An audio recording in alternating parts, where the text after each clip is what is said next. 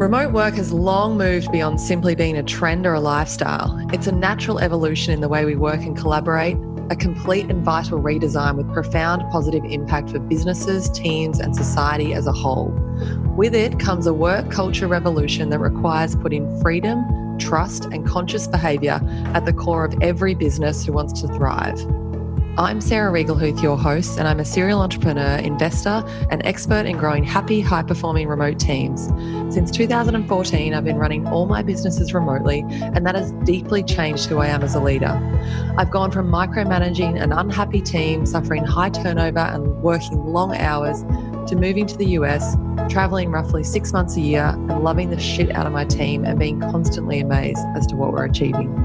Join me as I dive into conversations about remote work magic, conscious culture, and the future of work with some of the most inspiring founders and leaders in the remote work space. Insights, tips, success and failure, innovation, we share it all. Let's dive in. Alrighty, I am super excited, everybody. I have my good friend Stephen Caper, who I met through, we're both members of EO, Entrepreneurs Organisation, and we did the EMP program at MIT. There's a hell of a lot of acronyms right there.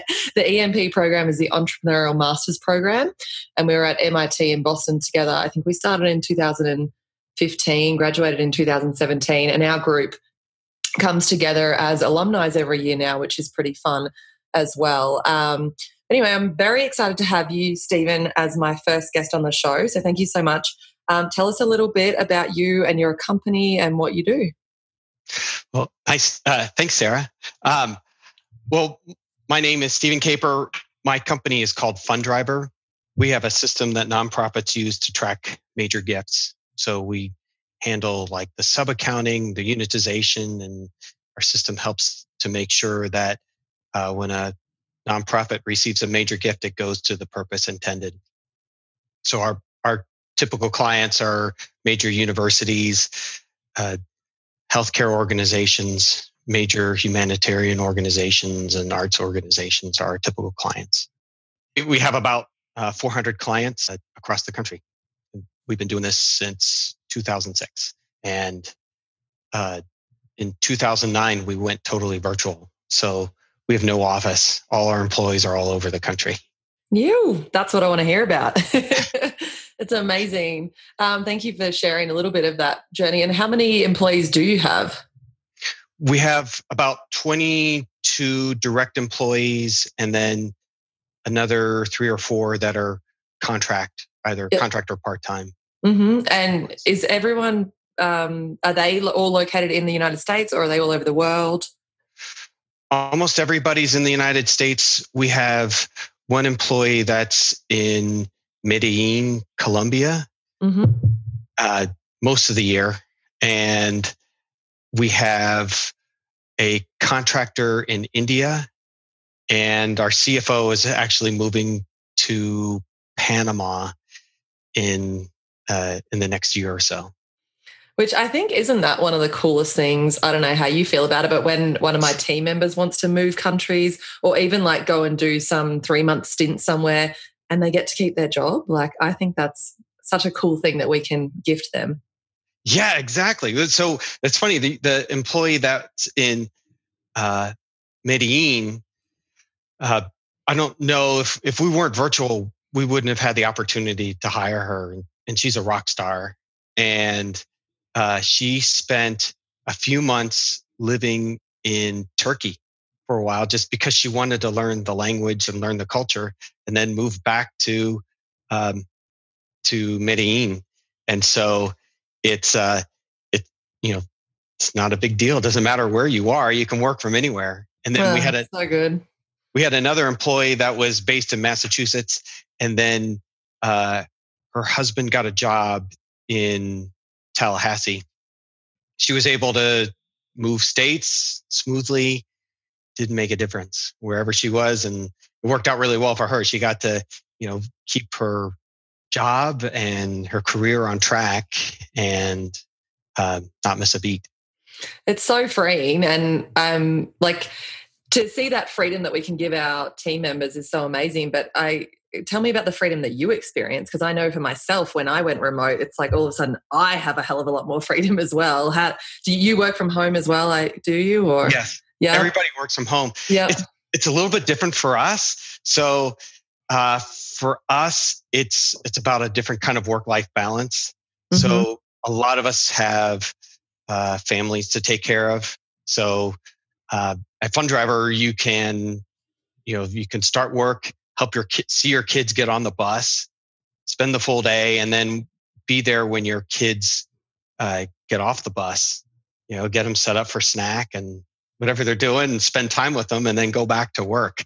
So it really lets you be there more for your family, and you don't have to spend hours in a commute day to day. So you can have all that time back. So you get a sort of a freedom and more time to be with people that you care about, and more time for yourself. I agree. And you're obviously operating with quite a bit of flexibility around hours then. You're kind of allowing your team to decide roughly the hours that work best for them, and if they want to take that 2 hours off when the kids get home and then they can get back to work, you're kind of, is that how you're operating? Yeah, for the most part. So mm-hmm. if you have to go to a kid's soccer game, or if you're coaching your kid's soccer game, like nobody cares, just go. Yeah. And then we also have a 4-10 schedule for some of our employees. Like they have the option of a 4-10 schedule.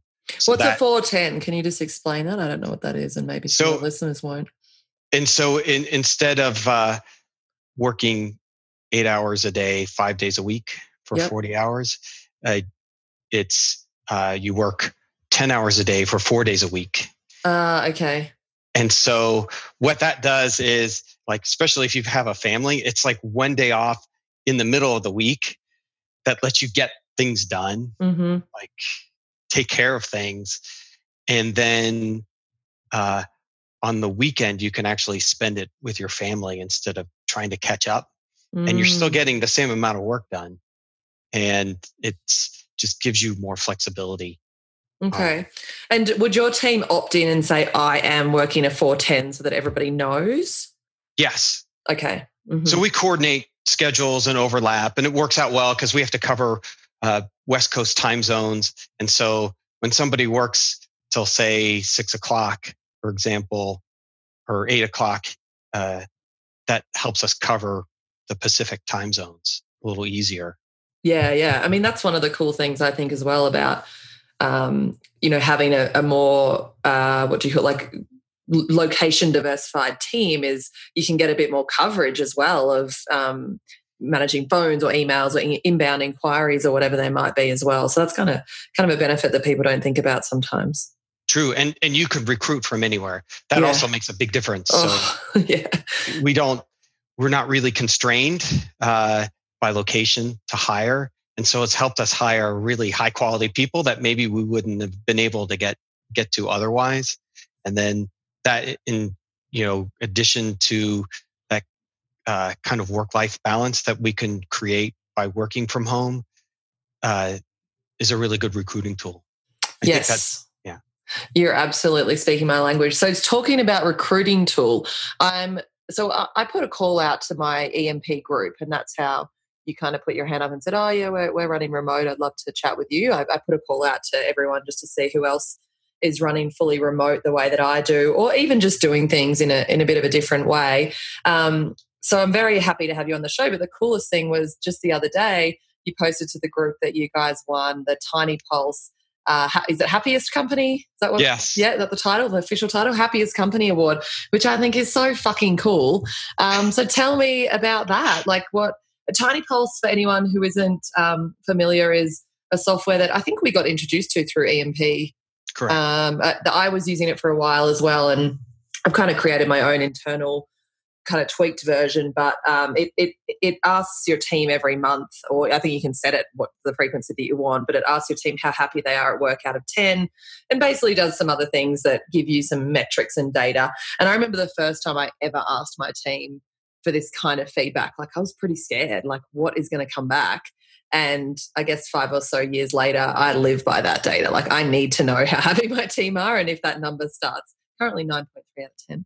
But if that number starts going down, I get, I start to dig in and find it out. So just for everybody listening, that's what Tiny Pulse is. But I didn't know they have an award. I'm super excited for you. So tell us a little bit about that. So, it was a kind of a surprise to us, but really like happy one. Mm-hmm. We were really excited to get it. So the Tiny Pulse, we're using it to sort of monitor sort of employee engagement. Because we're totally virtual, it's really hard for us to see how people are feeling. You can't walk through the office or anything like that. So it gives us a chance to get feedback from employees. And as you're saying, one of the questions is, how happy are you? And that they measure, that's one of the metrics that you can measure through that system. It asks a bunch of other questions as well, does it? I haven't used it for a while, so I couldn't quite remember. But so it's all these kind of questions around engagement and essentially to answer that question of how happy they are. And how good are your management systems? Do people feel like that they're making a contribution? And other factors. But so that's just for us, it's been a big win for us. We're super excited, and I think it reflects a lot of, some of the things that we've really tried hard to create in the company, which is one of our core values is creating the best place to work, and specifically about creating a work-life balance. So when we do our annual reviews or our quarterly reviews, that's one of the questions that we ask is, how's your work-life balance? And you don't get an award for working longer than anybody else. It's more of a flag to say what's the matter here? Don't you have something else to do besides work? And so I think all the different things that we've been trying to do to engage employees and benefits and create the type of place that people really want to work, all led up to people feeling happy here. And that means a lot to me personally.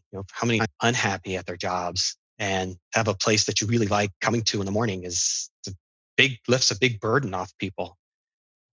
Yeah, that was probably my next question. And it's kind of like two parts, but one is, why do you as a leader why is this important to you to have a happy team? And the second part, which is probably kind of the answer, but I want to hear both your perspective on both of it. But how does it translate? I know how it does for me, but how does it translate to the business? Because I know for some people they're probably listening like, oh, that's all well and good to make your team feel happy, but I just want to see the bottom line, and I want to see the company growing and all of that.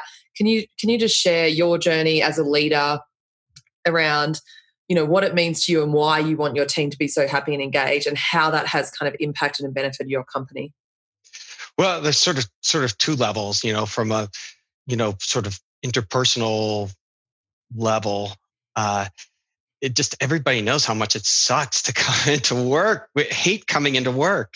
Mm-hmm. I mean, I don't want to go through that, and I don't want anybody else to go through that. And so making sure that doesn't happen to anybody else, feels really good to do that, and makes this place feel special to be at. The other part is, from a business standpoint, if the employees are taken care of and if they're happy, the customers will be happy. And then if the customers are happy, then the shareholders will be happy. So really, it's kind of first putting the employees first over anything else that kind of leads to everything else working. So sort of a long way around. I guess it ultimately leads to more productivity and theoretically more profitability for you. And besides the fact it reduces turnover, if everybody's happy, they're not likely to leave. And it's costly to hire people and train them. So it's easier to keep them happy. Yeah, totally. And have you always been leading like this, or do you feel like that transition to remote and all of that was kind of part of it? I'd love to hear a little bit more about that and your journey as a leader.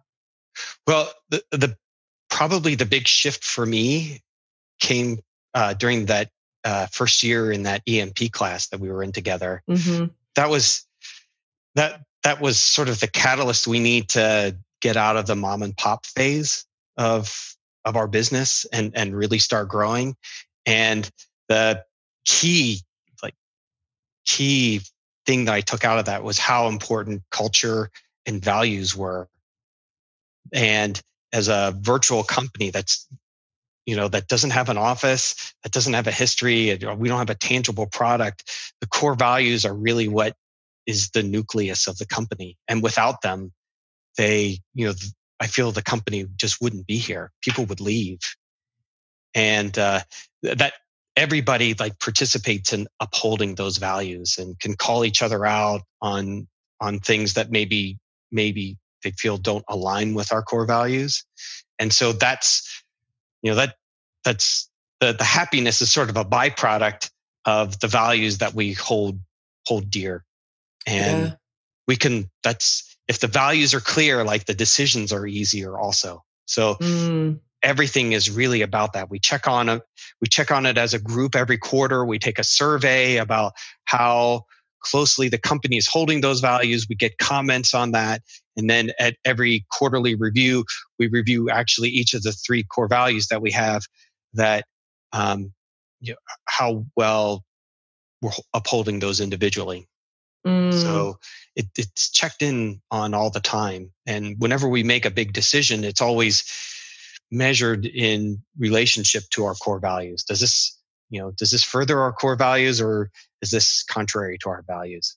I get asked quite often things like, how do you create culture and how do you create a great team environment when you are remote? And it sounds to me, and I'm resonating with it very hard as we're talking, the values and revisiting the values and also just the vision and what we're doing as an organisation, what's important to us, coming back to that regularly. It really feels like it's about having that alignment amongst everybody. Would you say for you that's been really critical? Yeah, absolutely. I would totally agree. Everything else about technology and everything else is totally secondary to just having values and culture. And it's so much more important in a virtual company, I think, than in other circumstances where you have something else to fall back on, a lunch crew or, in face-to-face connections or, history or, something. I feel like, it's very easy to look at that top level stuff like the how, like the technology, the systems, the processes, but it feels like the why is are we aligned? Are we on the same page? Are we all working on something that we really care about? And it feels to me that, when people are given this level of freedom and flexibility that my company and your company are offering to our team, and we have this very clear, unified vision and mission and values and who we are and how we want to be, we can attract people into that environment that want all of those things, and they just feel motivated and engaged by all of that. And yes, technology plays a role and there's all these how elements, but it feels like the why is the bigger piece of the puzzle. For sure. And you bring up a good point, with by working remotely, you have a lot of autonomy. And if you have good culture and good values, it really facilitates being able to work autonomously because you already know what the values are. It makes it easier for folks to make their own decisions about how to conduct things. I think that's a really good point that you've raised around decisions, and when they do understand the values of the company and how we're operating, it is a lot easier for them. Not so long ago, I kind of really pushed my team to step up into that decision-making space and basically talked with them about, rather than coming to me as the top of the tree, like, Sarah, this is what we need to do. Can you approve it or not? We changed things around a little bit where I suggested to them, you go to whoever the key stakeholders in the organisation are now that will be impacted by what you want to do, work with them to make sure, I'll give an example, my marketing girl wanted more marketing budget. And usually she'd come to me and then I'd figure it out and say yes or no or whatever. But I said, well, go to Apple, who's the financial controller. You guys figure out how it's going to impact the budget and the team, and then come and propose it to the whole team. And then we will decide as a collective whether we're moving ahead with that or not. And it's pretty cool because they do have the vision of the company, the values, all of that as guiding posts, and they can work together because they're all very, very smart, capable people. It doesn't all need to go through me. So that's been really liberating for our team. And I think it's really enabled people to step into like just a whole new embodiment of their own personal power and what they can bring to the organization. And it's been fun. What's really, what I think one of the things is really cool about that is it gives people a stake in things. It helps people feel like they have, voice in how things are run in the company and a stake in the outcome and, sense of how, that they have an impact on how the company is run. Yeah. And it's amazing to see how they show up differently when they feel empowered like that. So it's, it probably sounds a bit scary to some of our listeners who are entrepreneurs to think, I don't know about that. I like to make the decisions. And I used to be like that. My first 5 years as a leader, I was so controlling and so on top of everything. But over the years, I've learned as I loosen my grip on things, it actually, the company starts to flourish more and more. So that's been a cool journey. Where were you when you realized you were the bottleneck? Yeah, exactly. Oh my God. I definitely was the bottleneck. And when it was for me was when I was in the office with the team, because I was micromanaging everything and I was looking at everything and I was literally on top of people. And yeah, it was that process of going remote to me where I started to see more and more what my team were capable of. And we had some people leave that weren't suitable for they kind of self-selected out. It didn't really work for them. But over that, we had that little transition period over a year or so, and then we settled into a new groove and it's been amazing. I'd love to hear actually, going back, talking about some of the fears that our listeners might have, going back to when you were thinking about when you made that decision to go remote, were you afraid? Did you have questions, or how was it for you that you made that decision? I think I was apprehensive because I think in some place in my mind and in my ego, I had my name on a building or something like that. And I'm like, well, that won't happen if we're totally virtual. What do you put your name on? And so, there's a part of that I sort of needed to let go, which was a good thing. And I wasn't really sure how it was going to work. But when I fell back on the idea that, when we founded the company, we knew we were going to do things differently and we were going to do things our way, win or lose. Whether we succeeded or failed, it didn't, what was more important is that we did things our way, because if we failed and didn't try, then we would have had regrets. And if we succeeded, there would have been questions what would have happened. So taking the leap and going fully virtual was sort of aligned with that. And then also, I would also add, to be fair, one of our employees was already virtual. So he was based in is still based in Indianapolis, and we're in Cincinnati. And so we already had that idea of it's possible to work remote. Yeah, that just kind of opened your eyes up to it. And then you're like, oh, yeah, go down a rabbit hole. And it's an exciting rabbit hole. I love it. Yeah. But we, until we fully committed to that, and I would also say the employees kind of helped push me in that direction also. I'm not sure. I can't take credit that I came up with the idea. They said, why don't we work from home? We're tired of commuting. And so cool. And I said, all right, well, let's try. Oh, I love it. And for all the leaders out there, I think I hope that message is coming across that commuting to work and all of that for a lot of people really sucks. It's not fun to have to be there at this certain time of day and stay there. And oftentimes people do end up working really long hours. And there's a lot of distractions in the office as well that I think there's this big fear of people being distracted at home. But actually, I think there's a lot more distraction. There's a lot more chit chat. And you've put 20 or 100 or 200 or 1,000, however many people in a room together and kind of said, all of you operate in the same way at the same time. Some of us are morning people, some of us are evening people, a little more flexibility, and you might actually be getting more out of your people. So Absolutely. I also wanted to just say thank you for sharing the vulnerability around the story of wanting the name on the building and having to let go of that. So I think I still drive down the highway and go, oh, that would be cool to see my name up there, but not for like a minute. Yeah, and then it goes away. And then you got that award, and is that not a cooler thing? Like happiest company, I think that's fucking better than your name on a building. Absolutely, like no doubt. I mean, I never thought I'd. Never even crossed your mind, probably. No, that we'd win an award for anything. But this is really, if there's one award to win, this would be the one I would want.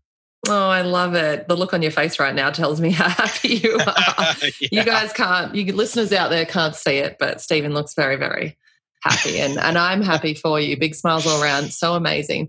Well, thank you so much for coming on the show today, and sharing your journey and sharing what an incredible job you've done with your team and with your company and the culture. And obviously winning the award is absolutely like proof that what you're doing is working. And you've said that it's working in terms of the business success, like the profit and those things. So for anyone who's, doubting or wondering if creating happy, more engaged teams actually translates, I think it really does. And as we go down this podcast series, really excited to have more conversations with people who are pushing the boundaries of their thinking and going into different ways of operating with their team, empowering their team and really learning from so many different people about what works and what doesn't. I know I've got some things out of this conversation today. So thank you so much for joining. Thanks, Sarah. Pleasure. Thanks for listening to this episode of Conscious Culture, the Evolution of Work. Follow us as we further explore real stories of remote companies and the thriving cultures they are creating. To stay updated with all our episodes, subscribe to the podcast in your favourite podcasting app. In the show notes of each episode, you'll find some of our favourite remote work and culture resources. However, if you want to have a chat about remote work, how it's done and how it can benefit your company, feel free to reach out to me directly anytime. My email address is sarah@growmyteam.com.au.